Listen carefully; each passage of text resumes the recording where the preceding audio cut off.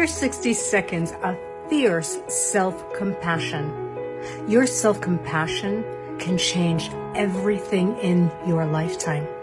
What goal are you trying to work on right now? Where are you frustrated with something?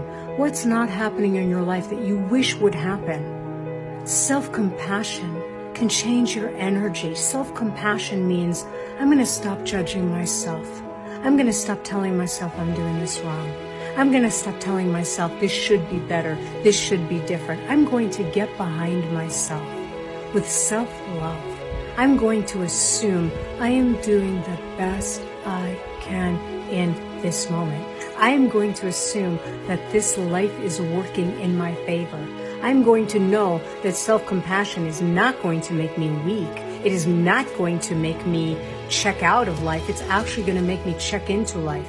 And even if self-compassion is I lay on the couch because I'm tired, I'll get up again because I will be self-compassionate. I will give myself whatever I need. And when I have whatever I need, I will act from my strength and I will act from my genius. Self-compassion will take me all the way.